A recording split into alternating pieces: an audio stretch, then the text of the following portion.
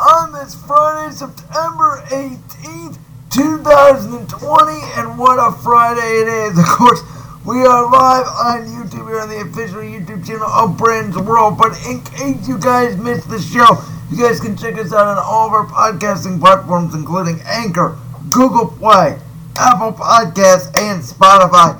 Ladies and gentlemen, we have a packed show today, including going over my best bets for the NFL in Week 2. We are once again going to be building a fantasy team through the waiver wire. I'm going to be talking about everything going on in the NBA bubble, and of course the Big Ten is back as well. But first, ladies and gentlemen, we have to kick off this show with what happened Thursday night between the Cincinnati Bengals and the Cleveland Browns, the Battle of Ohio.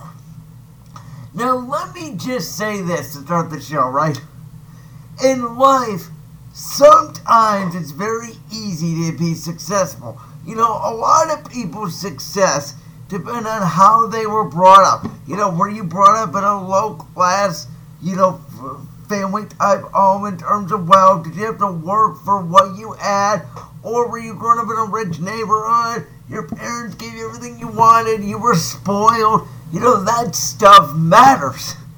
Playing with a chip on your shoulder matters for some people. And it definitely matters for the Browns quarterback number 6, Baker Mayfield.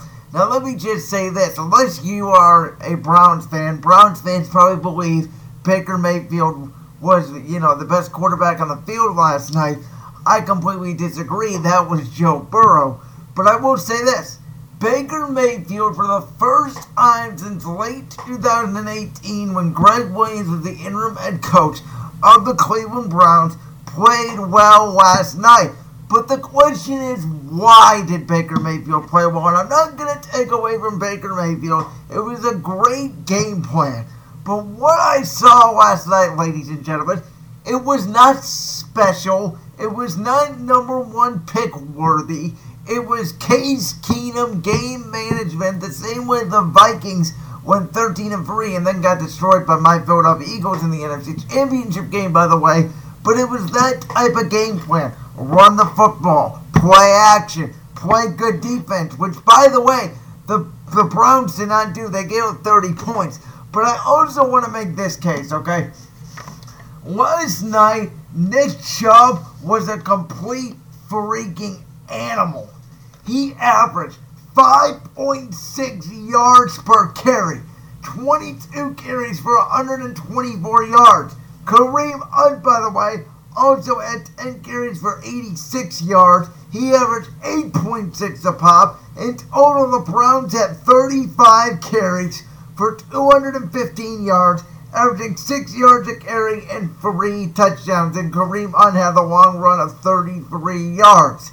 Let me just say this, by the way. The Bengals were also missing their 2 stud defensive tackles in Geno Atkins and Mike Daniels. Probably the 2 best defensive tackles, or at least the best tandem of defensive tackles, if not one of, in the National Football League. So the Browns smartly were able to run inside zone. They didn't run a lot of outside stuff. They ran a lot of inside zone and just gashed them. That being said, I thought Baker Mayfield made a few good throws. I thought that throw he made to Odell Beckham down the sideline was a nice throw. If he would have hit him in stride, there wouldn't have been a question of him, hitting his knee on the goal line or not. If Odell was able to stay up and catch that ball on the run, it was an easy walk-in touchdown. But I'm not here to nitpick. Baker Mayfield played well. What I'm saying is there was nothing special out of Baker Mayfield last night. So all you Cleveland Browns fans that sit here today on this Friday celebrating the victory and celebrating that Baker Mayfield's back, man, he told that coward wrong. Here we come. Folks, you have to be realistic, okay? Let's just realize what Baker Mayfield was when he came into the league. He had a chip on his shoulder. Everybody doubted him as the number 1 overall pick in the draft. He came in with Hugh Jackson. It was an absolute mess. He got a good quality interim head coach in Greg Williams, who, by the way, should have stayed on as the head coach last year, played well. He goes to an undisciplined head coach, and Freddie Kitchens is a mess. He goes to a coach that looks like he knows what he's doing in Kevin Stefanski, who, by the way, is not getting enough flack for that terrible go-for-it call when they were up, I believe it was 21-13. They could have given the field goal, made it 24-13. Instead, one for it didn't get it. It worked out because his defense bailed him out, but that was still a terrible call, at least in my estimation. You have to take the field goal there and go 2 possessions. But overall, folks, the Browns' offense moved because they were able to run the football. And we have to sit here this year and we have to evaluate Baker Mayfield, because if you guys remember last year against the Jets, Baker Mayfield played pretty well. Against the Ravens, Baker Mayfield looked like the old Baker Mayfield with Freddie Kitchens.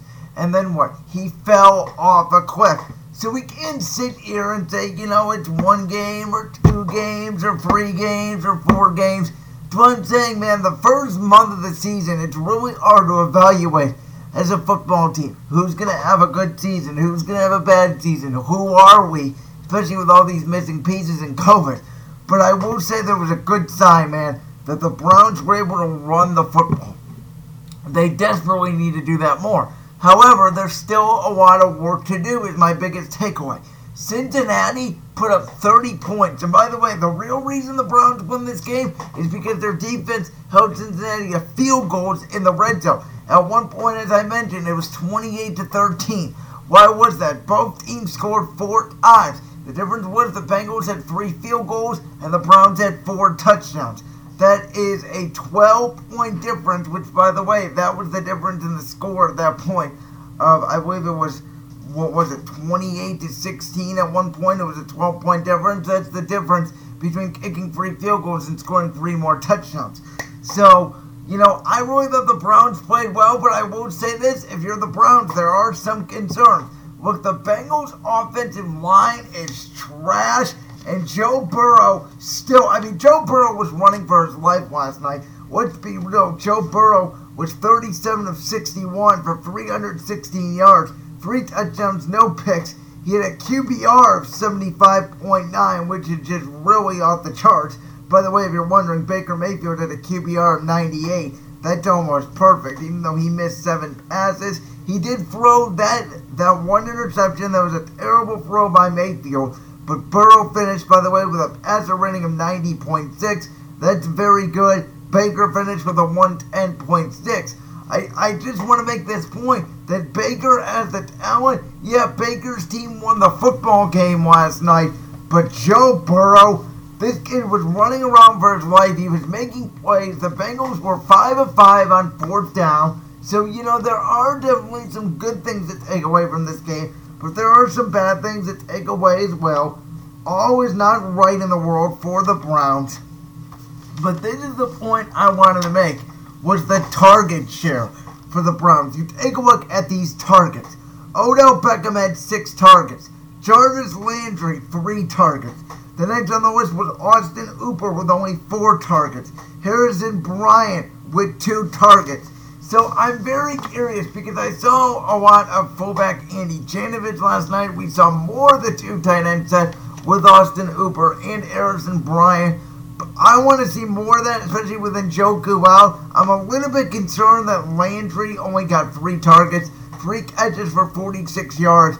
Odell had 3 catches for 69 yards in the first half. Second half, he had 4 catches for 5 yards. And obviously the touchdown was in the first half, which, by the way, I thought his knee initially was down at the half-yard line, so I don't think that touchdown should have counted. That's just me. But, yes, Baker Mayfield did play well. But my thing is, Browns fans, you guys overreact to everything, and I understand that.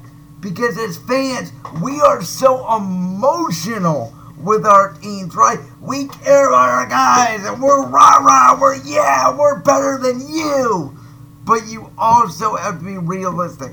When I watch these special quarterbacks, Patrick Mahomes, Lamar Jackson, Russell Wilson, Carson Wentz. Look, I know Carson Wentz had a bad game on Sunday, but even in a bad game, you see special in some of his talents. Kyler Murray, even Josh Allen, and now Joe Burrow. What I'm seeing with these guys is special, and what I'm seeing with Baker Mayfield is everything's got to go perfect for him. And if it does go perfect, the Browns can win football games. But folks, The jury's still on a Baker Mayfield. I'm sorry, Browns fans, but the jury's still out, and the best quarterback on the field was Joe Burrow, and he was the second best player on the field last night, I would argue, behind Nick Chubb, who just ran like a complete animal, and in my opinion, completely took the game over. I'm really interested to see how the Browns respond against Washington next week, because you got Chase Young, you got Matt Ioannidis, you got Montez Sweat, you got Jonathan Allen, you got Payne. You have all those big bodies in the middle for that Washington defensive front that just absolutely tore my Eagles offensive line apart last week. So it'll be an interesting matchup. Washington's secondary is weak, but their front is very good. Complete opposite of Cincinnati, I would say, because their front was so weak last night. Cincinnati does have a safety in Jesse Bates, but their secondary wasn't that good either. So we'll have to see if the Browns attack more for the air next week against Washington, which honestly could lead to a bad success because, like I said, they need to run the ball to be successful. Alright, and now moving on, ladies and gentlemen, I will just say this. For the past year on this show, ever since Kawhi Leonard, or as I rightfully now call him, number 2, started off, of course, by the great Skip Bayless from FS1's Undisputed with Skip Bayless and Jim Sharp. But ladies and gentlemen, over the last year, I've been saying this. If the Los Angeles Clippers win the NBA championship this season, Kawhi Leonard would be in the GOAT conversation. And why is that? Because he would take the Spurs, the Raptors, and the Clippers, 3 different franchises, to the promised land. Something nobody in NBA history has ever done. Not Michael Jordan, not LeBron James.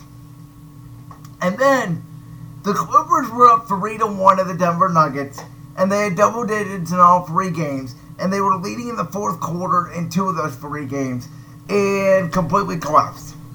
And in the fourth quarter of Game 7, number 2 and his co-star, as Skip Bayless also calls him, George Paul, and he rightfully does that, put up 0 points in the fourth quarter. Goose egg. 0. You want to tell me now that the Los Angeles Clippers, and I've been saying this, ladies and gentlemen, the Los Angeles Clippers had dogs on their team. They had Leonard, they had George, they had Arrow, they had Lou Will, they had Pat Bev, they had Marcus Morris, they had Zubac. Their team was built for the Lakers, and they definitely overlooked Denver. But Denver was not a better team than the Clippers. The Clippers were the better team in this series. Denver is the classic version of the Cardiac Kids. They play hard. Mike Malone's a good coach. Jokic is one of the best centers in the NBA. Jamal Murray's a rising star point guard. But there was no excuse for the Clippers to lose this series. Hands down, they were the better basketball team. They had the better coach, I believe, and they had the better co-stars. And they just completely melted down. As I mentioned, Kawhi Leonard and Paul George had 0 points in the fourth quarter of Game 7. The money time when it matters. It was only an 8-point game going into the fourth quarter, but the Clippers were up 12. In the third quarter, they were down 8 at the end of the quarter.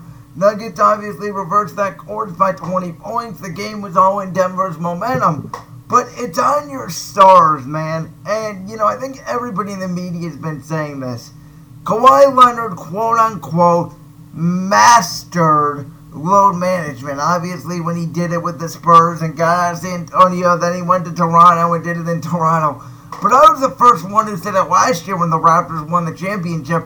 I said Toronto got no credit for the championship. I said, hey, listen, if Klay Thompson was healthy for the end of Game 6, I thought Golden State would have won that game, put it in a Game 7, and I would take Golden State's experience in a Game 7 over the Raptors at that time. And I think Golden State, even without Kevin Durant, could have won that NBA championship if Klay Thompson would have stayed healthy. With that being said, by the way, when Golden State had Kevin Durant in Game 5, even for that little bit, it was a completely different series. So the question is, do we have to take away from number 2's success a little bit? Am I right, which I believe I am, on the fact that, is that Raptors championship tainted a little bit? Just like we have to look at Golden State, you have to say, okay, is that 2015 championship a little tainted? Because obviously they lost the 3-1 lead to the Cavs the next year, and then they had to get Kevin Durant, and everybody believes that if the Warriors didn't have Kevin Durant, the Cavs could have 2 or 3 championships. Probably more than likely 2, but who knows if Kyrie and LeBron break up if Durant doesn't go to Golden State, but that's neither here or there. I think we have to really start looking at context in sports.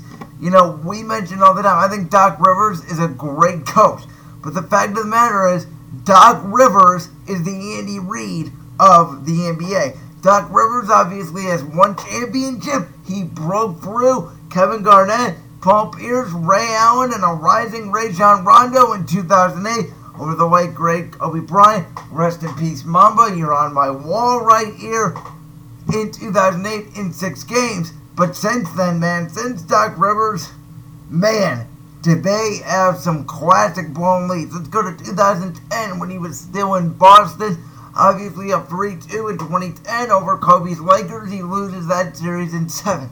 I believe it was 2014 or 2015.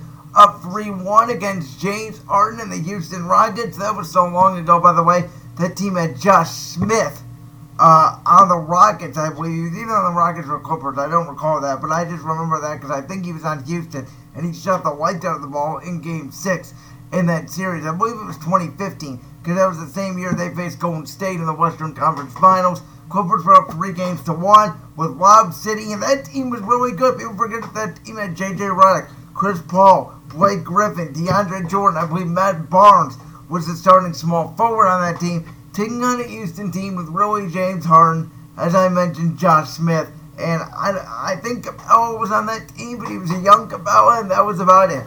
And they blew that lead.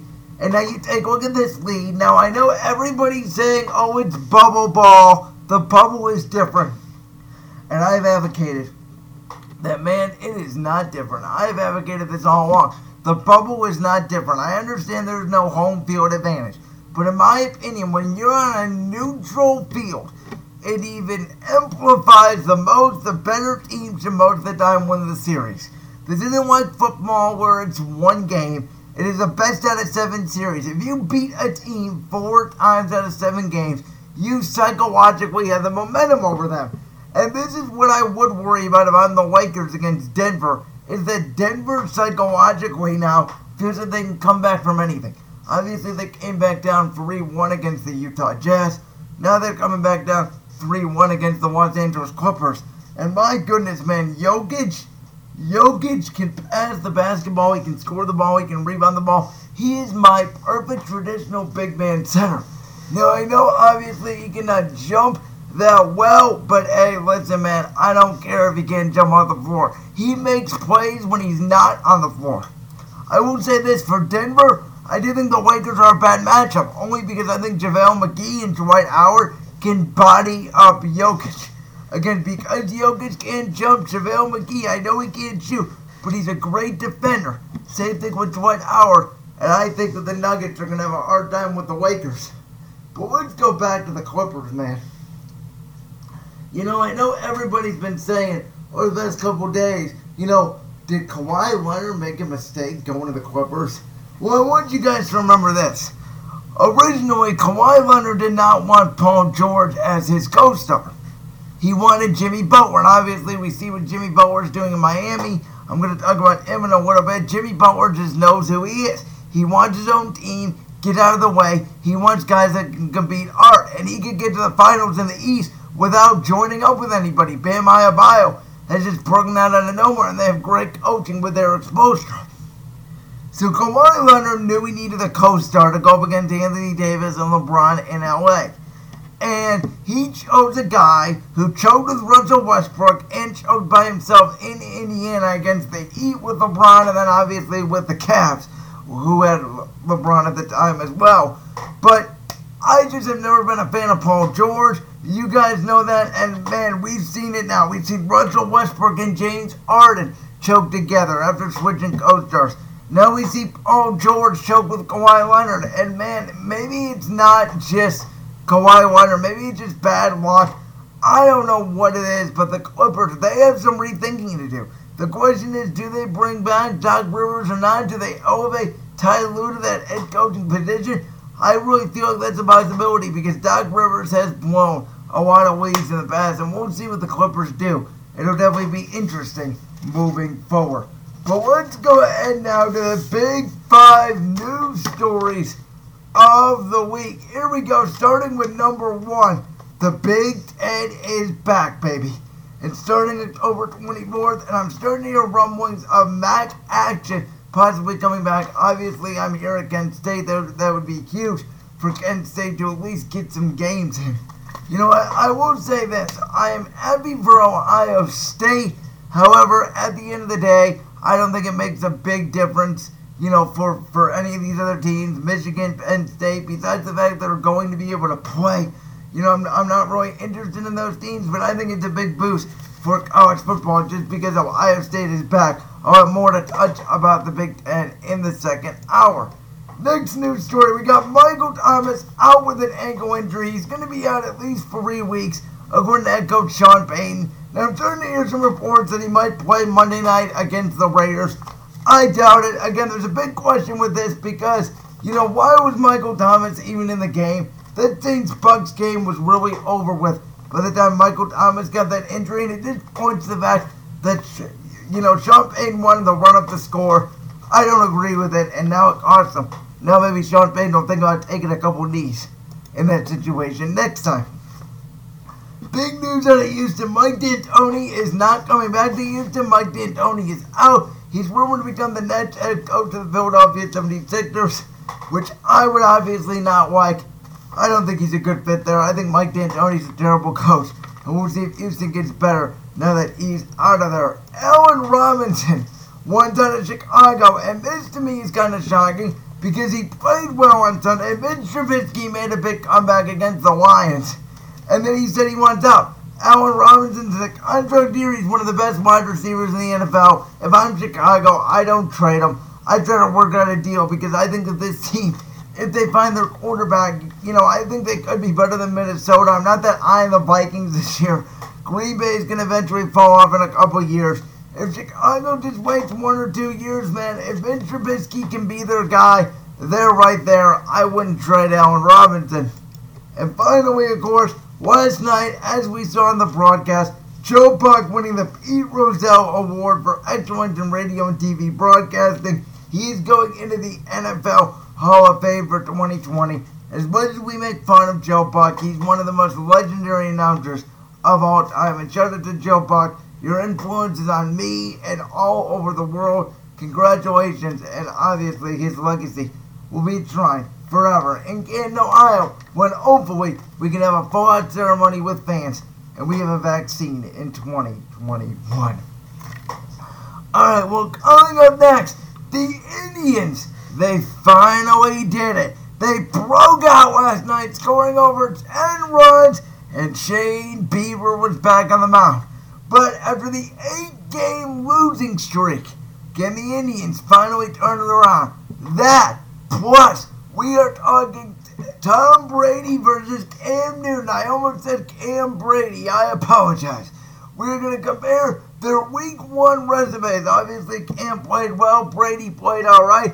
And the season outlook now for New England in Tampa Bay. That is coming up, bottom of the hour, here on Brandon's World. Hope you're enjoying on this Friday. Hey, ladies and gentlemen, welcome back here to Brandon's World on this Friday. Bottom over 1, and as I mentioned, we're starting with the Indians snapping their 8-game losing streak last night, defeating the Detroit Tigers. Of course, Shane Bieber on the mound. Masterful performance, another over 10K strikeout for Bieber. And I gotta say, man, after a rough week in Cleveland, obviously with the Indians losing and then the Browns getting destroyed by Baltimore, what a night last night for Cleveland sports. And I think the Indians now can hopefully get off the schneid. Now, let me just say this really quickly. I had the Indians entering the season going 37-23. And I predicted that would win the American League Central. And right now the Indians are 27-23. So in order for my prediction to be right, the Indians would have to win the rest of their 10 games. They obviously only have 10 games left in their schedule. 3 against Detroit, 4 against the White Sox at home Monday for Thursday, and then at home against the Tigers. Against the Pirates for Friday, Saturday, Sunday. So This series against Detroit here Friday, Saturday, Sunday, and obviously last night is their last 4 road games of the season. And these next 7 home games for the Indians may be their last 7 regular season games at home, and it might be their last home games of the season because, as we know now, the MLB playoffs are officially going to the bubble. The American League will be in Los Angeles and San Diego. The National League will be in Texas and in Houston. And, of course, the wild card round will be at the team's home ballparks, but it doesn't look like the Indians are going to get one of those top 4 seeds. Now, I will say this, the Indians don't have any games left with Minnesota, and because Minnesota won the head-to-head series, they're technically up 4 games on the Indians, even though Minnesota's only 3 games ahead because they won the head-to-head series. You give them the tiebreaker, and so with 10 games left, the Indians are going to have to, shuffle it around and make sure they're at least 4 games better than Minnesota in that span. So again, if the Indians go 10-0, Minnesota at the very least would have to go 6-4, so it doesn't look like the Indians are going to get that quote-unquote home field advantage. So it looks like next Sunday's game against the Pittsburgh Pirates will be the last game at home for the 2020 season. But I think the Indians, I talked about this last week with Sean Fitzgerald. Of course, Sean, the BSR sports director, a WKSU news intern, plus a co-host of Best of Mike Sports Talk, along with Andrew Orlando. I talked about this with him, and I said I think the warm weather is a disadvantage to the Indians, and Sean disagreed with me, saying that the Indians typically do play better in the summer months. But I want to make this point really quickly. So in 2016, the Indians 50 games in were 26-24. They obviously ended up going on that huge run and going to the World Series. Why did I say winning the World Series? I have no idea. But the Indians entering last night's play were 26-23. So a game worse. They obviously, 27-23 is better than 26-24. But it's very similar when the Indians won the 2016 World Series. I just said won again. What the hell am I saying? I should be fired for this. The Indians made it to, obviously, Game 7 of the World Series. I think we won it in my mind. Oh, my God, what the hell did I just say? But, obviously, the Indians, we think they struggle oftentimes early in the season, and they do. But they got off to such a great hot start that this 7-game losing streak is definitely, a cause for concern. But, in my opinion, I think the Indians, with the pitching staff we have, Shane Bieber, Zach Plesac, Tristan McKenzie, Carlos Carrasco, you could even throw Pluggo in there, Aaron Savali, whoever you want your 5th starter to be. Man, I think this team is loaded with pitching. And as we know, pitching is the name of the game. I think the Indians have a legitimate shot to win the World Series this year. I really do. We know in baseball, all it takes is for you to get into the playoffs. We saw it in the Nationals. Last year at the trade deadline, we're under 500 and ended up winning the World Series. Look, I know that this, is a different season. I know it's only a 60-game season. I know the stats are messed up. I know there should be an asterisk. I know it all. But with that being said, I really do feel confident in the Indians. The question is going to be, can this offense really step up? Does this offense have the ability to score enough runs for this team to produce enough to win postseason games? Because we know we're going to have to go up against teams like the White Sox, like the Rays, like the Twins, like the Yankees, like the A's. And they score runs. So the Indians are going to have to score 3, 4, 5 runs a game in order to win. We're very confident in this pitching staff. My one worry with the pitching staff would be, do they have enough experience? Is Zach Plesac going to be able to pitch in the postseason? Will Tristan McKenzie, will Aaron Savali, whoever your number 3 starter, Carlos Carrasco possibly because of the veteranship, will he be able to go? You're very confident in Shane Bieber because to me it doesn't matter, if he's young or old. The stuff Shane Bieber has, he's definitely going to be the American League Cy Young. I mean, the guy, I think Matt and Rick, even said on the broadcast last night, Shane Bieber had no-hit stuff last night. That's how good he was. Shane Bieber's just so good with that knuckle curve and the slider and the ability to get people out, striking out of the strike zone. that Shane Bieber is out of this world. And anytime Shane Bieber's on the mound for the Indians, you feel like you have a chance to win no matter who you're playing. And I think that gives the Indians an advantage in the wild card series because it's obviously a best of 3.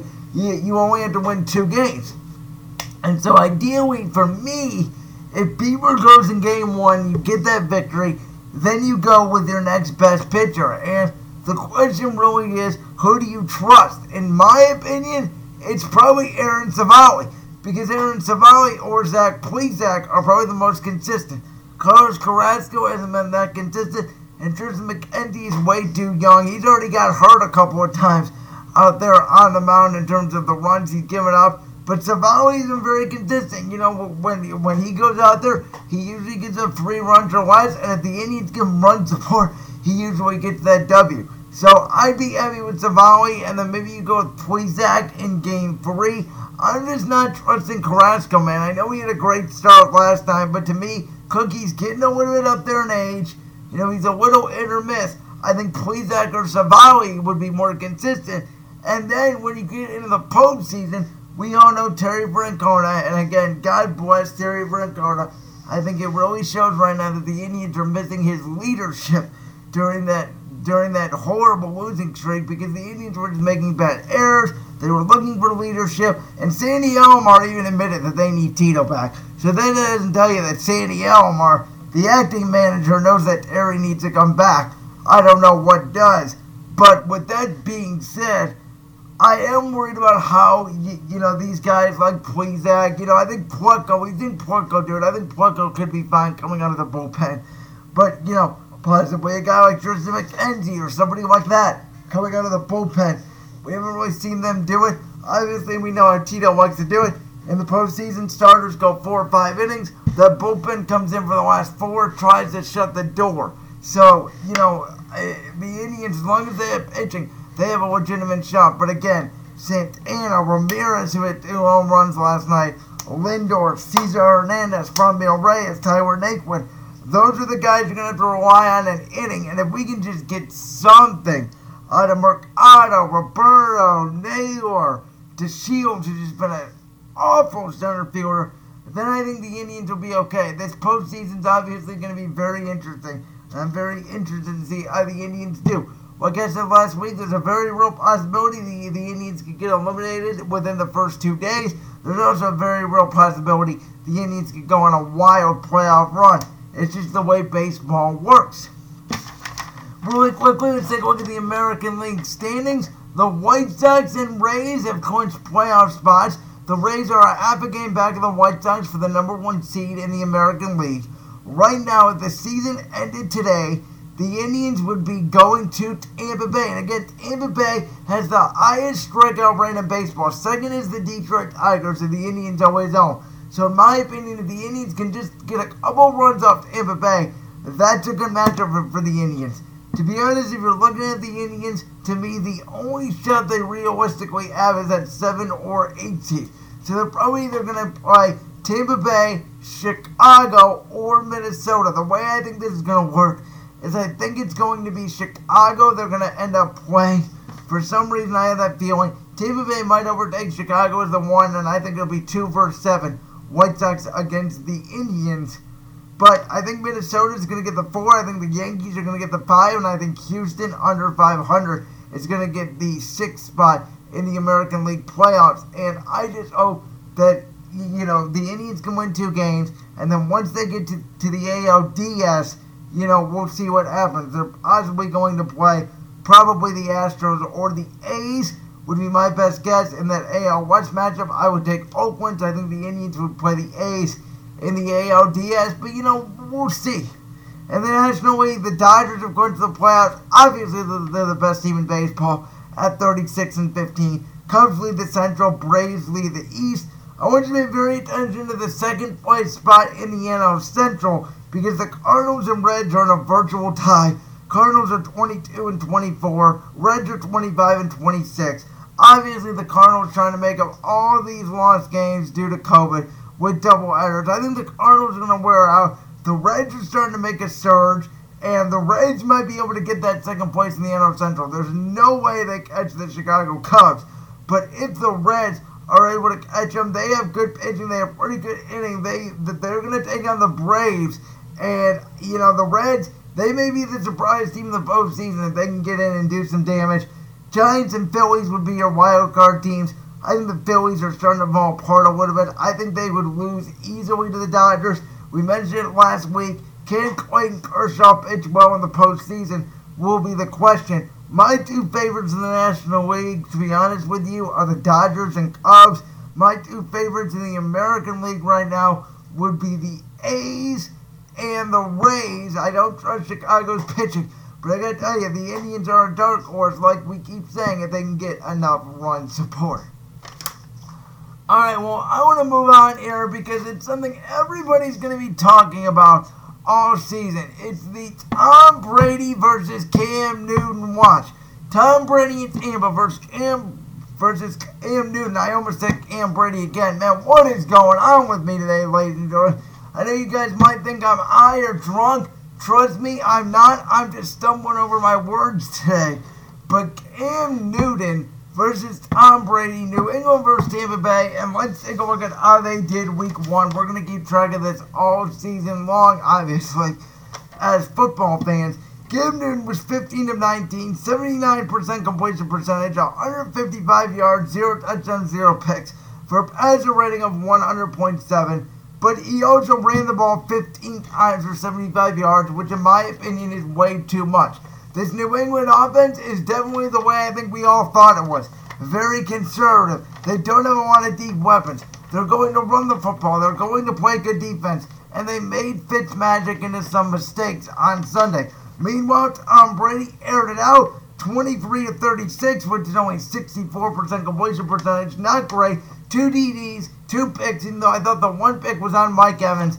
The one throw I'll give you to the flat was a bad throw by Brady. It was a terrible throw. He should have never made it. He finished with a passer rating of 78.4.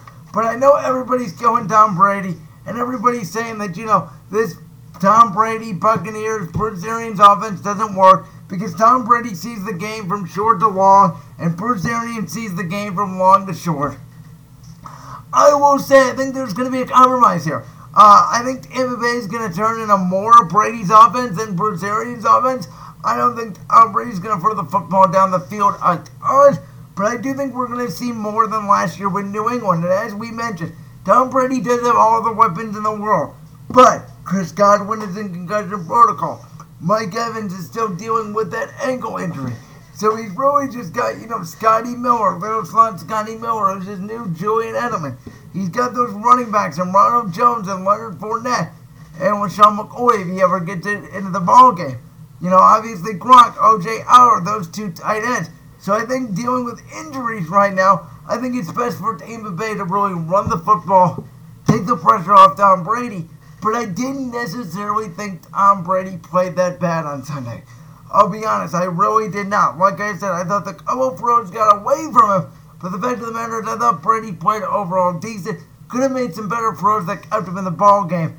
But Tampa Bay made some huge mistakes. They made a special teams mistake, and that's what allowed the Saints to really blow the game open.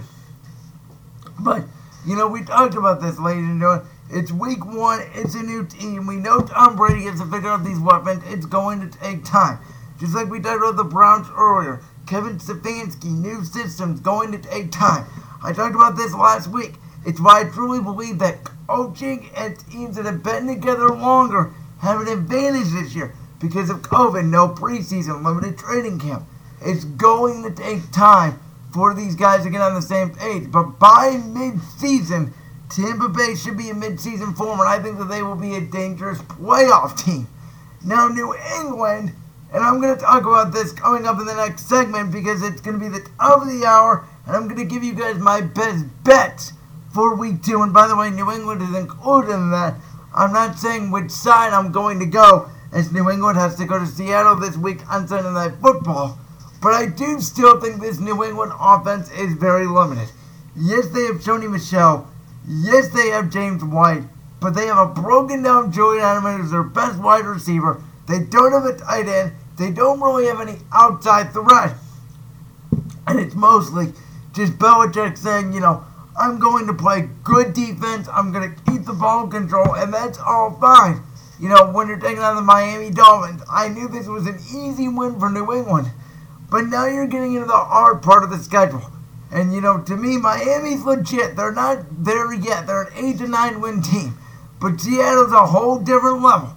I think Seattle's a 12-13 win football team this season. And I think New England is in for a real test Sunday. I will say this. If New England does win this game, I'm going to have to reevaluate New England. If they do win this game, because I've heard everybody tell me, Brandon, don't doubt Bill Belichick. Brandon, don't doubt Bill Belichick. Bill Belichick is still the best head coach of all time. He's going to figure this out. And I've said, even great head coaches have, blemishes on their resume. For Belichick, it seems like talent evaluation is his blemish, especially when it comes to the draft and making trades, by the way. I'm not doubting that Belichick can coach football. He's one of the best head coaches in the National Football League. But Belichick doesn't seem like he can draft wide receivers, nor does he seem like he believes in wide receivers, nor does he seem like he believes in the quarterback. It seems like his ego to me is almost like, hey, I'm the best defensive guy of all time. I know what I'm doing on defense. We're going to win everything we do with our defense. And to me, in the new age NFL, you can't really do that anymore. I think it's a huge mistake. My personal opinion, I think New England's still somewhere between a 6 and 8 win football team. I'm not going to overreact. I think Tampa Bay's still a 9-11 football team. And as I said on the top of the show with the Browns, we do not know this season, week 1, what's different and what's not different. In terms of, it's week 1. Will these trends stay the same? Will they not stay the same? I think something to watch this weekend in particular is every road team that was on the road is coming back home this weekend. Every home team that was at home in week 1 is going to be on the road. So every team will have one home game and one road game. I imagine they did that purposely because of the virus, but I think it's something to watch out for. And by week 5, we should know who the legit teams are in the National Football League. Obviously, Kansas City and Baltimore are the favorites in the AFC. Alrighty, well, coming up next, it is the top of hour 2 here on the show. We're going to be going over our top 5 bets for week 2. I was only 2 out of 5 last week. 40% is not good enough, but I think I got better bets this week. I'm excited, man. If you guys are bettors, make sure to place these bets because I think some of these are really easy. I think the better football team, for some reason, are either low favorites or big underdogs this week. I don't understand it. Plus, in hour 2, we're going to be building a fantasy team once again for the waiver wire. We're going to be going over everything going on in the NBA bubble. Plus, we will talk about the best head coaches in the National Football League because today in the last segment, we're going to be picking the week 2 games just based on who is the better coach. Not based on personnel, not based on talent, not based on anything like that. I'm not taking the team. I'm taking the coach. So we're going to compare next week when we come back here. Okay, does coaching really matter in the NFL as much as we think? That's why we're doing this exercise. We'll do it as the last segment today. So much to get to. Fun first hour of the show. Again, coming back when against the Bengals, best bets. Arizona. I would bet I missed going into unfortunately on the Browns and the Cowboys, as well as the Denver Broncos. I thought they would beat Tennessee.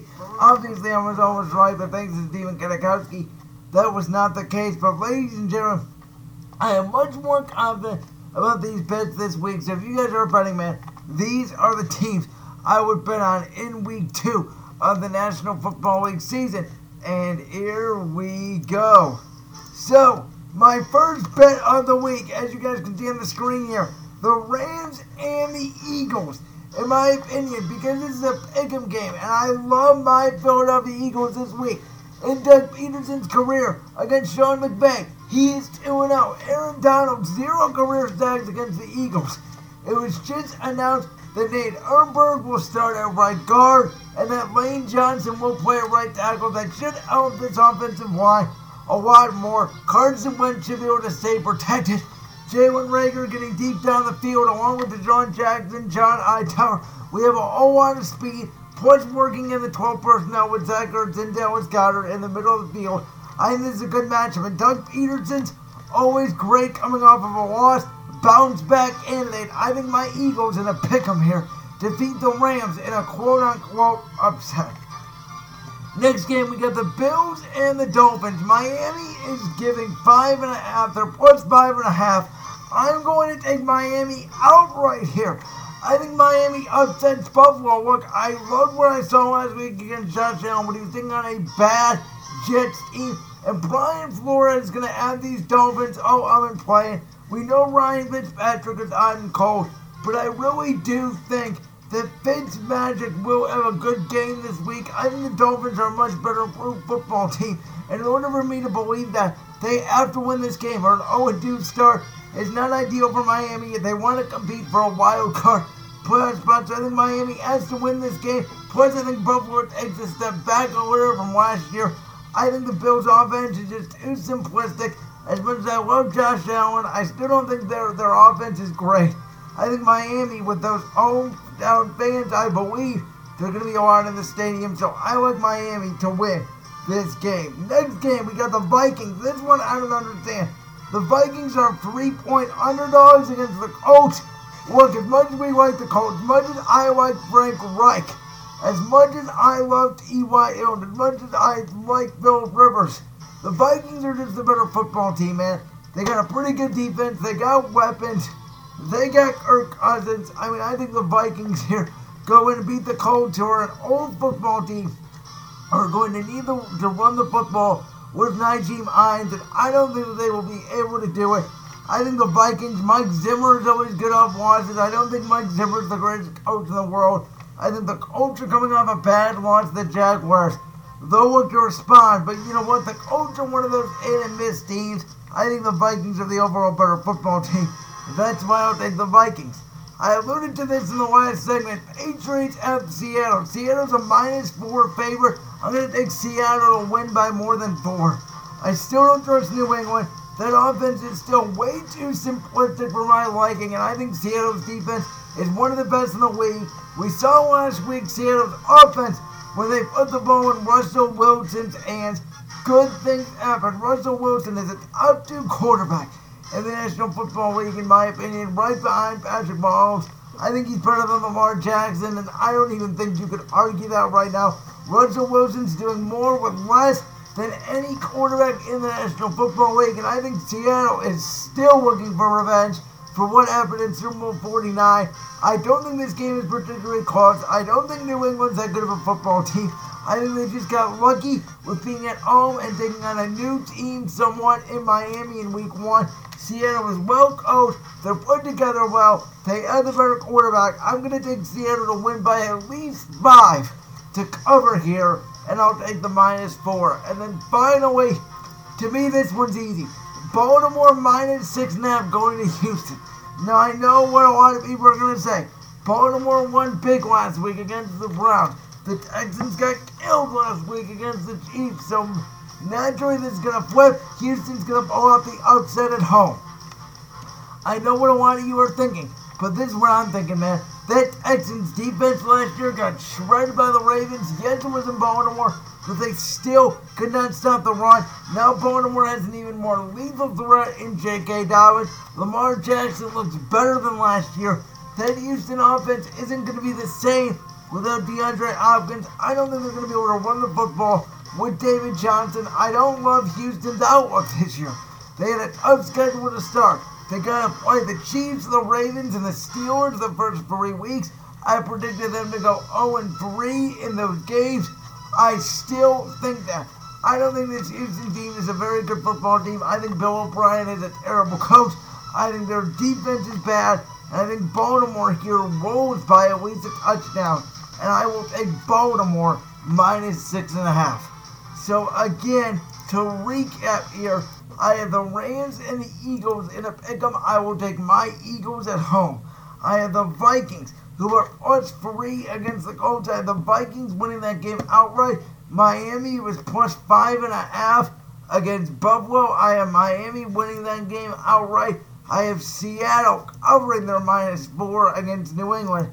and I have Baltimore covering their -6.5 against Houston. These are, to me, the best 5 bets of the weekend. There's a lot of tough games out there, man, this weekend. Giants, Bears, Packers, Lions. The Lions seem to always play close games, even though I don't think they will. Bucks, Panthers, 9 points is a lot to give Tampa Bay. So there's a lot of interesting bets out there this weekend. However, I believe if you place these bets, you will win some money. However, if you listened to me last week, you would only get 2 out of 5. I badly missed the Browns and Ravens. I almost got Denver right, and I almost got Dallas right. So I was close. Easily, what I said was my best bets of the weekend. Last weekend were Seattle and Arizona. I got those right. This weekend, I'm saying my best bets are the Rams and the Eagles. I'll take the Eagles, and the Patriots, Seahawks. I will take Seattle. Those, to me, are the 2 best bets, followed by Baltimore and Houston. Then Vikings, Colts. And then I would say my least favorite out of these and Bills are Dolphins. But I just have a feeling, man, that Miami's a better football team, and I think they'll be able to come back. Plus 5.5. I think Miami has to win this game, as I mentioned, to stay in wildcard contention, and I think that they will. Now let's move on to the NBA bubble, because I already talked about it earlier in the show. The Clippers flat out choked against the Nuggets. Obviously, Lakers Nuggets start tonight, but ladies and gentlemen, the Miami Heat, out of all teams, has taken a 2-0 lead on the Boston Celtics. And this is shocking to me because you guys know I flat out said Miami isn't going to make it past the second round. If Indiana has Victor Oladipo and their guys healthy, I wasn't even sure they were going to make it past Indiana. But here's Miami up 2-0 in the Eastern Conference Finals. They took out Milwaukee, they took out Indiana, and now they're taking out Boston. And there's a report out there that apparently Jaylen Brown and Marcus Smart got into a backstage altercation after the game, and they had to be separated. It looks like Boston could be falling apart, and Miami could be on their way to the NBA Finals, which is just absolutely insane, which means we all better be Lakers fans, because I know that we all want the Lakers and the East to play in the NBA Finals, or Lakers Celtics to see, obviously, the tradition, or Lakers Heat, LeBron going up against his former coach Eric Spoelstra and his former owner Pat Riley. But man, the Miami Heat, man, I just gotta say, they play hard, they play tough, they play physical. I mean, they're just a well-coached basketball team. They don't have a lot of stars. They have Jimmy Butler, who's turning into a superstar. They have a star in Bam Adebayo. But I said, in order to win a championship, I believe you need that third star. I don't know who it is on Miami. Could it be Gordon Dragic? Yes. Could it be Duncan Robinson? Yes. Or could it be Tyler Hero? Yes. But Miami, to me, is a nice story. I don't think they're a championship team. They're like the Tennessee Titans in the NFL from last year. Like, they're a nice story. And I said it with the Clippers, man. Here's the thing, though. I don't believe in the bubble is quote-unquote different. I know the bubble is hard. I know that these players cannot see their families. I know the families came in for the second round and stuff, but I know it's been really hard for these players in the bubble. They've been there for over 2 months. But listen, at the end of the day, you're in the bubble to focus on basketball. And you have 7 games against the same opponent. You can watch film. Everybody is in the same situation. The Nuggets were in the same situation as the Clippers. The Jazz were in the same situation as the Nuggets. Rockets, Thunder, Lakers, Blazers, whatever the case was, everybody has been in the same situation. And the teams that can adapt the best have won, and the coaching has really stood out. Man, Nick Nurse, Brad Stevens, Eric Spoelstra, by far the 3 best coaches in the Eastern Conference, out-coaching Mike Budenholzer by a half a ton mile. In the semifinals, that was Eric Spoelstra, by the way, and that Brad Stevens, Nick Nurse coaching match has been incredible. That game came down to the wire last night. Obviously, Miami able to pull away. But the thing I found interesting here with the bubble is this. Every quote-unquote road team won the Boston-Toronto series, and so are the road teams seem like they've been winning in the postseason. We've seen Denver win 2 out of 3 quote-unquote road games. Down 3-1 to the Clippers to come back, and now they're going to face the Lakers. But this is going to be a whole different task for the Clippers in dealing with Kawhi Leonard, the quiet assassin who, as I mentioned earlier, I could make the argument now once again that Raptors championship was tainted. He wasn't the best player on the floor, even though he won Finals MVP against the Heat in 2014. He wasn't the best player on the floor in that series. That was Tim Duncan. And you could make the huge case that Kawhi Leonard made a mistake joining the Clippers, especially choosing Paul George as his running mate. But what I've seen out of the Lakers, and I've said this multiple times on this show, Anthony Davis has impressed me this postseason. I am worried about, though, can the Lakers find that third scorer? Will it be Kyle Kuzma? Will it be KCP? Will it be Rajon Rondo, who has flat out flashed? He was excellent in the Houston series. Excellent. I can't complain. And I do think this is a bad matchup for Denver, as I mentioned earlier, because of the fact I think that they should play JaVale McGee and Dwight Howard in this series. I think they can take on Jokic because Jokic can't jump. That's his flaw in the game. We mentioned how Ben Simmons can't shoot. Well, Jokic can't jump. So you have JaVale McGee and Dwight Howard, who can't really score the ball, but they're two terrific rim defenders and are athletic centers. I think that will be Denver's downfall. The Lakers also have great backcourt defensive point guards. And Alex Caruso, Rajon Rondo, and Danny Green. I think they contain Jamal Murray and Gary Harris. I think this is a bad matchup for Denver. I got the Lakers in 5. Denver may push it to 6. Here's what I'm worried about. I think Denver could win tonight's game because we saw the Lakers have lost game 1 at home, quote unquote, in the first 2 series. We mentioned, I'll have to look this up, how many road games teams have won versus how many home games have won in the bubble. But here's the thing, the Lakers usually use game 1 as a feel-out game, and obviously they've won 4 straight against the Blazers and Rockets after that. But the thing is, right, is the Nuggets now feel comfortable. The Nuggets can score and play against anybody. They know they're never out of a series. And LeBron knows this. You have to put the Nuggets away. And obviously this is a rematch of the 2009 Western Conference Finals between the Lakers and Nuggets and Heat Celtics. Who can remember those classic series with LeBron's Heat going up against the Big Three in Boston? This feels like good organizations. Miami, Boston, the Lakers, and Denver for the most part has been a really good basketball team. The Final Four, if you notice, are made up of really good organizations. They've adapted during the bubble. They have great coaching, and the NBA Finals should be excellent. And unfortunately for us, we're not going to get the Battle of Los Angeles, but it is what it is. My prediction now is it will be the Lakers and Heat in the NBA Finals, and I think the Lakers will win that in 5 games. My prediction before the series was the Lakers and Boston, but Boston down 2-0, and with the internal fighting, I'm just not sure about Boston anymore, man. I think Miami, again, they're like Tennessee, man. They're the Cinderella story of the NBA. They're not a real championship team, and you cannot convince me that bubble ball is different. We see it in the NFL every year. We saw it with the Giants when they won both their Super Bowls, getting a little bit lucky, and I just cannot believe that the NBA bubble is that quote-unquote different. I know there's no home field advantage, but at the end of the day, you have 7 games. If you beat a team 4 games out of 7, you're just the better team. I'm sorry, you're either better coach, you're better executed, whatever it is, you did a lot of things better than the team across from you in that series. That is an undisputable fact. Also talking about Giannis really quickly, it was reported that Giannis Antetokounmpo had a 3-hour lunch, which, by the way, that is a long lunch. But he had a 3-hour lunch with the Milwaukee Bucks, and the Bucks said, Giannis, we promise we're going to build around you. And if I'm Giannis, I'm saying BS.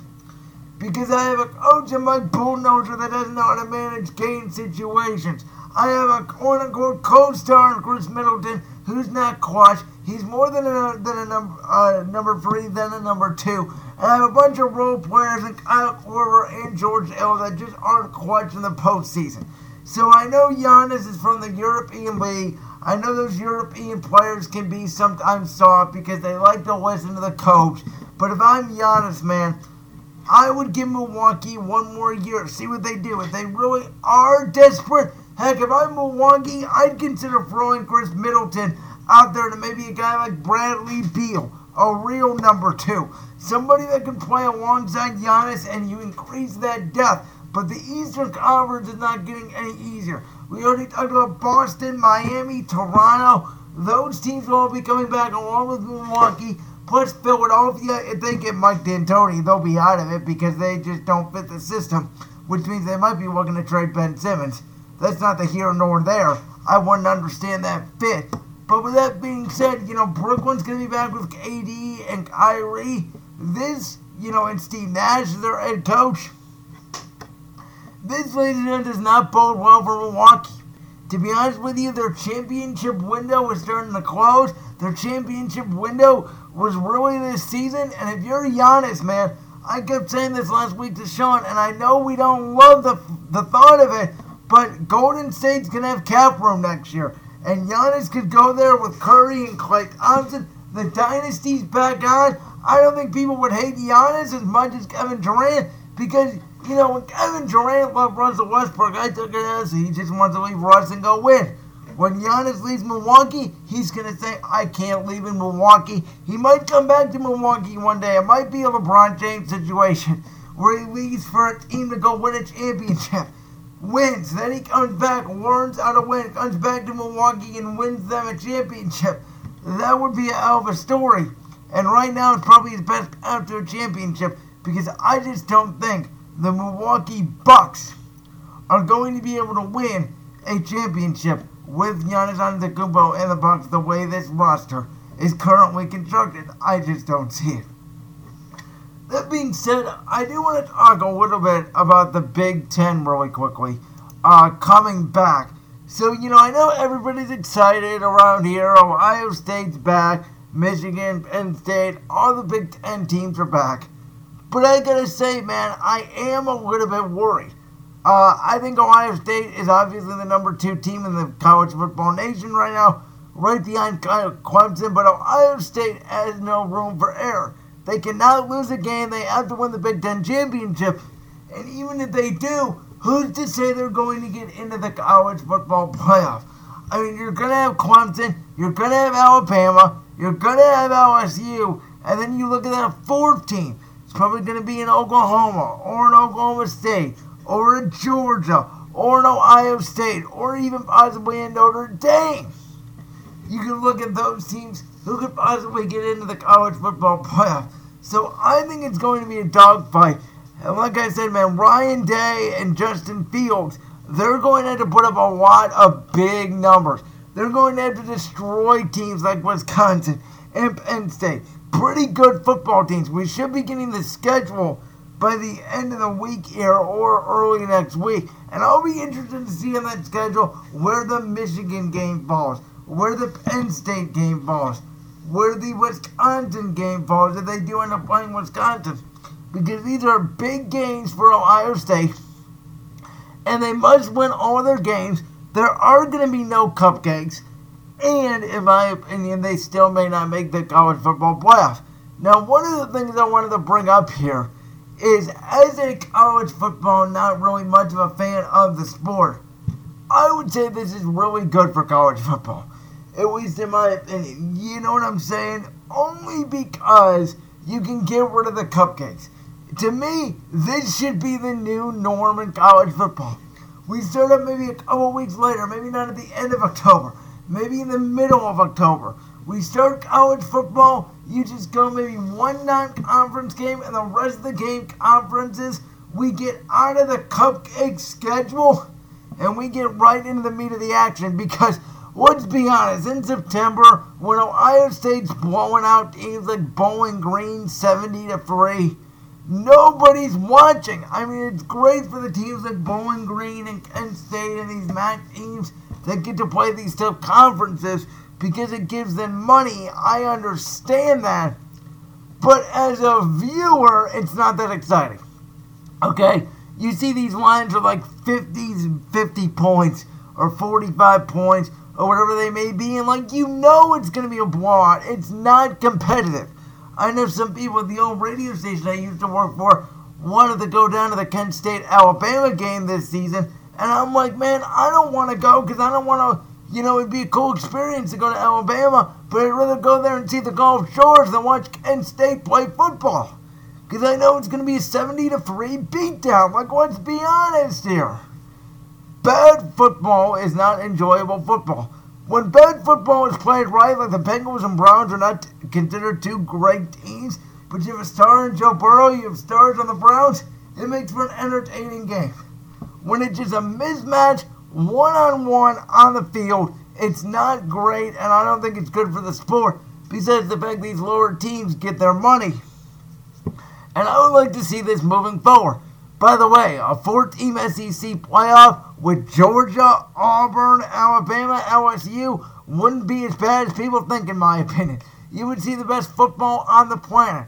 But you add in Clemson, Bama, LSU, Ohio State. To me, those are the 4 best football teams in the country. And I hope that that's the Final Four. Oklahoma should not get in this year because we know they're going to get destroyed again. Last year we got 3 out of the best 4. It comes down to me to either Alabama or Georgia for that final spot. And once Ohio State can put enough points up and impress the committee in order to make it into the college football playoff. Because I think Ryan Day is a much better in-game strategist than Urban Meyer. I think Justin Fields is miles better than Dwayne Haskins.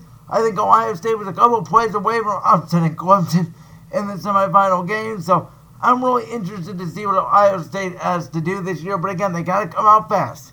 We talked about this with the NBA or with the MLB this season. It's a sprint, not a marathon. Well, with the college football, there's not really enough time to get in shape. From game 1, you can't take your cupcake Bowling Green.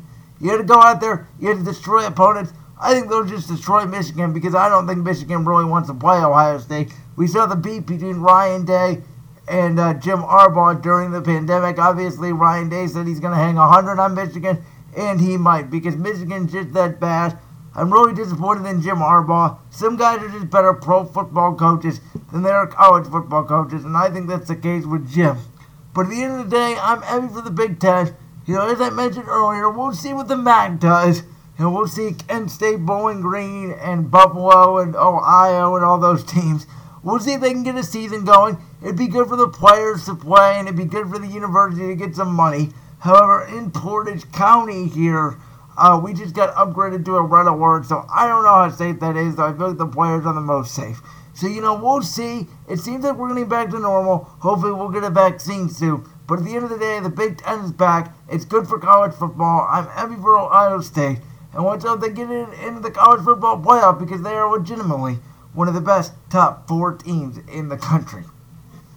Alright, coming up next is the bottom of hour 2, and just like last week, we're going to be going for the ESPN waiver wire.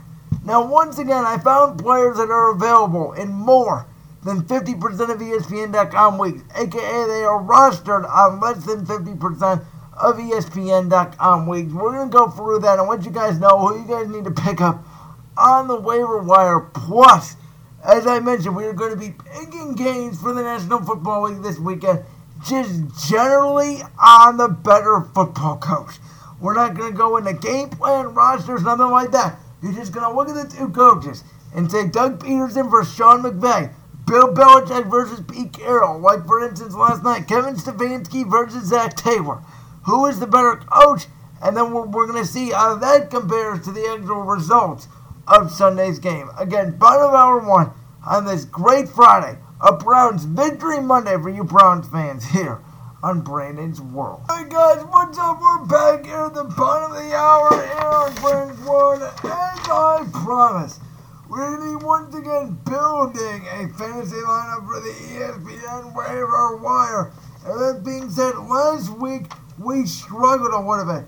We were projected 81.8 points, which isn't that great, but as I mentioned, remember last week's team, we had Phil Rivers, Chris Thompson, Boston Scott, Larry Fitzgerald, Anthony Miller, Dallas Goedert, Rashard Perriman, the Seahawks D, and Brandon McManus. Here's how everybody did. Phil Rivers was projected 16.5 points. He got 14.82. Boston Scott was projected 8.5. He got 7.4. Chris Thompson really won a stand against Indy. Remember, I thought he was neither best edging back. I was wrong on that. It ended up being James Robinson. Thompson only got 2.6 points. Larry Fitz was going to put up 8.9 projected. He put up 7.4. Anthony Miller had a good game against Detroit. He was projected 8.7. He put up 17.8. Dallas Goedert was a big one for us, the Eagles' secondary tight end. I mentioned how the Eagles were going to get Dallas Goedert involved, even though he's the second tight end. He projected 8.4. He got way over his projection at 24.1. Rashard Perriman, man, I thought he was going to be the slot receiver for the Jets. Turned out that job goes to Jamison Crowder, so I was wrong on Perriman. He was projected 8.4. He only got 4.8. The Seahawks D, I thought they would stop Atlanta a little bit more. They ended up putting up 0 points. And Brandon McManus, who was projected 7.6, only got 2 points against the Tennessee Titans. In total, we got 80.9. We were projected 81.8. So we were off by about 0.7, 0.8 points. But pretty damn close. Dallas Goedert saved our bacon. However, week one's always tough because you don't know how these roles are going to fill out. Obviously, late in the season, it's, a lot easier to know who's going to get more playing time. This week, though, I think we have a very interesting team. So for this week, at quarterback off the waiver wire, I'm going to go with Ryan Fitzpatrick.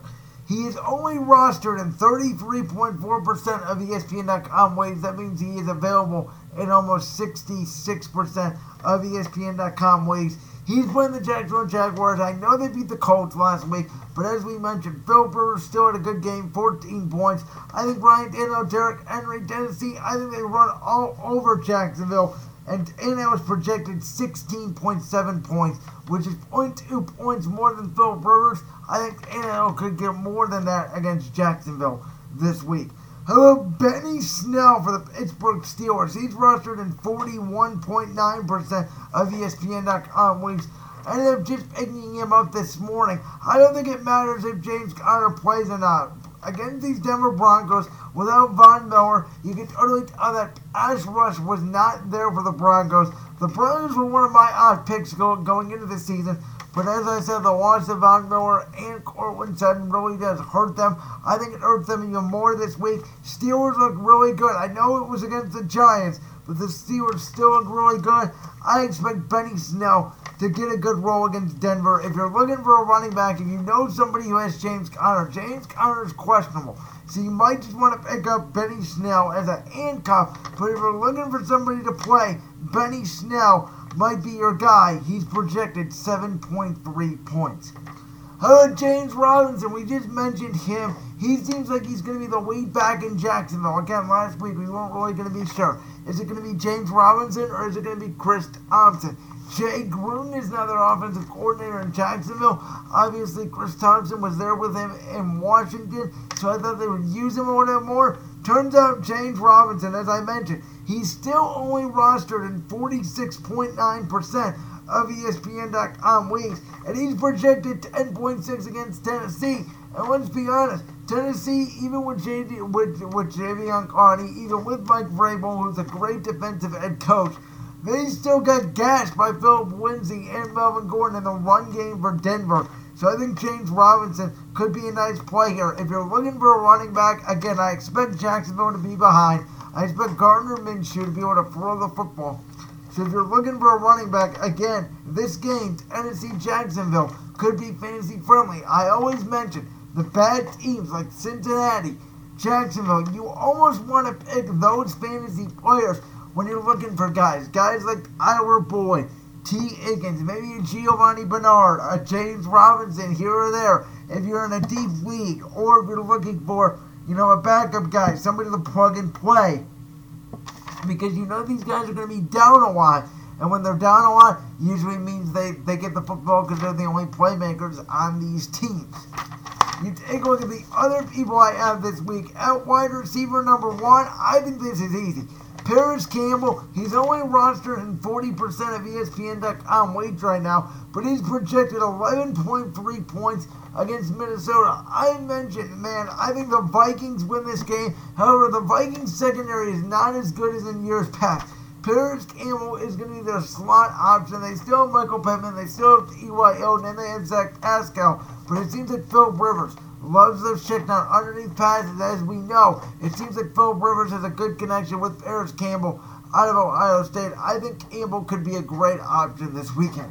My second receiver I'm picking is Danny Amendola. He's only rostered at 9% of leagues. I know you guys don't even know probably who he plays for now. He actually plays for the Detroit Lions, and he's projected 9.8 against Green Bay. And listen, Detroit's probably not going to have Kenny Golladay again. Danny Amendola had a good game last week against a good Bears secondary. Green Bay's secondary is good as well. I expect all the attention with Golladay out to go to Marvin Jones, opening up the middle of the field for Danny Amendola, who I think is a nice matchup. Even if Detroit gets killed, we know Detroit doesn't stay committed to the run. We know Matthew Stafford loves to throw the football, so I think Danny Amendola has a good game here. At the flex, let's go to Russell Gage. If you guys don't know who Russell Gage is, he's the third wide receiver /slot/third option for Matt Ryan in Atlanta against Dallas. Figures to be a high-scoring game. Both these defenses stink, especially both these secondaries. I expect Atlanta Dallas to be a 35-30 shootout. Russell Gage put up 2 touchdowns and over 100 yards last week. Gage is only rostered in 15% of ESPN.com leagues. You can probably go snatch him right now. I love Russell Gage this week at Dallas for a flex option if you're looking for a third wide receiver or a running back. Russell Gage at flex is your perfect option. At tight end, how about Jonnu Smith? Now, I know everybody thought Delanie Walker was going to come back and have take down Jonnu Smith's targets in Tennessee, but back to this Tennessee-Jacksonville game. Ryan NL Jonnu Smith stack. Jonnu Smith is only in 25.6 of ESPN.com leagues. That's rostered. He's only rostered in 25.6 of ESPN.com leagues. I think Jacksonville's going to be terrible. I think Ryan Tannehill more than likely is going to throw a couple touchdown passes. Derrick Henry's going to run for a couple of touchdowns. And I think Jonnu Smith, Tennessee's offense, Arthur Smith, offensive coordinator, loves to use the tight end. I think Jonnu Smith could have a big game. He had a big season last year down the stretch when Delanie Walker went out. I think he continues it here against Jacksonville. Defensively, out at Arizona, they're only rostered in about 22% of ESPN.com leagues. They're taking on the Washington football team. And let me just say this. I know everybody's intrigued by Washington because they beat my Eagles last week. But ladies and gentlemen, I don't know if you know this or not, but the Washington football team had 6 short fields last week. That means they started at the Eagles' opposing 50 6 times. They scored all 6 times. When they did not start at the 50, they did not score. This Arizona defense is much improved.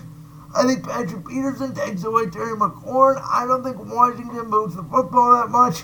I know this Washington defensive line is good, but I think Kyler Murray's mobility, they have a better offensive line than what Philly had on Sunday. I think Arizona is a blowing out Washington here. I like Ron Rivera, but I'm still not sold on Washington. I think Dwayne Haskins struggles, throws a couple interceptions. The Eagles should have had a couple interceptions on Sunday that they dropped. So I love Arizona's defense going up here against Washington as a streamer this week. And finally, a kicker, you have Ryan Succop. He's only rostered at 11.6% of ESPN.com leagues. Going up against Carolina, we talk about this all the time. With Tom Brady, Buccaneers, Bucs offense, a great offense always means you're going to score points more than likely. And even if they don't score touchdowns, they're going to make it in the red zone a lot. So I like Ryan Succop's upside against Carolina. He's projected 7.3 points. This week we are projected to have 88.7 points in our lineup. I'll review the lineup one more time once again. It is Ryan Tannehill, Benny Snell, James Robinson, Paris Campbell, Danny Amendola, Jonnu Smith, Russell Gage, the Cardinals defense, and Ryan Succop. They're again projected 88.7 points. And with that being said, ladies and gentlemen, we are going to go to our last segment of the day because we're going to be picking games based off the better head coach / quarterback combination. Again, we are not looking at the teams, the rosters, anything like that. We're just going off coach / quarterback. With the Bengals last night, Zach Taylor and Joe Burrow versus Kevin Stefanski, Baker Mayfield. I would have taken the Browns just because to me, Kevin Stefanski is a better coach than Zach Taylor at this point. I know Kevin Stefanski's a rookie, but I didn't see much last year from Zach Taylor. So I would have taken the Browns there, and I would have been right on that. Obviously, the Browns won. If you guys saw my tweet yesterday, I switched to the Bengals at the last segment. I just had a bad mojo, man. I had a bad night Wednesday night, so I usually feel like that's bad mojo on Thursday, so I switched my pick. Wasn't smart. I apologize for that, for all you guys that are wishing I was right on everything. But, yeah, the Browns won last night. I would have picked that in this better coach / QB combination. However, we look at the Rams and Eagles. My game Sunday. Sean McVay, Jared Goff, Eagles, Doug Peterson, Carson Wentz.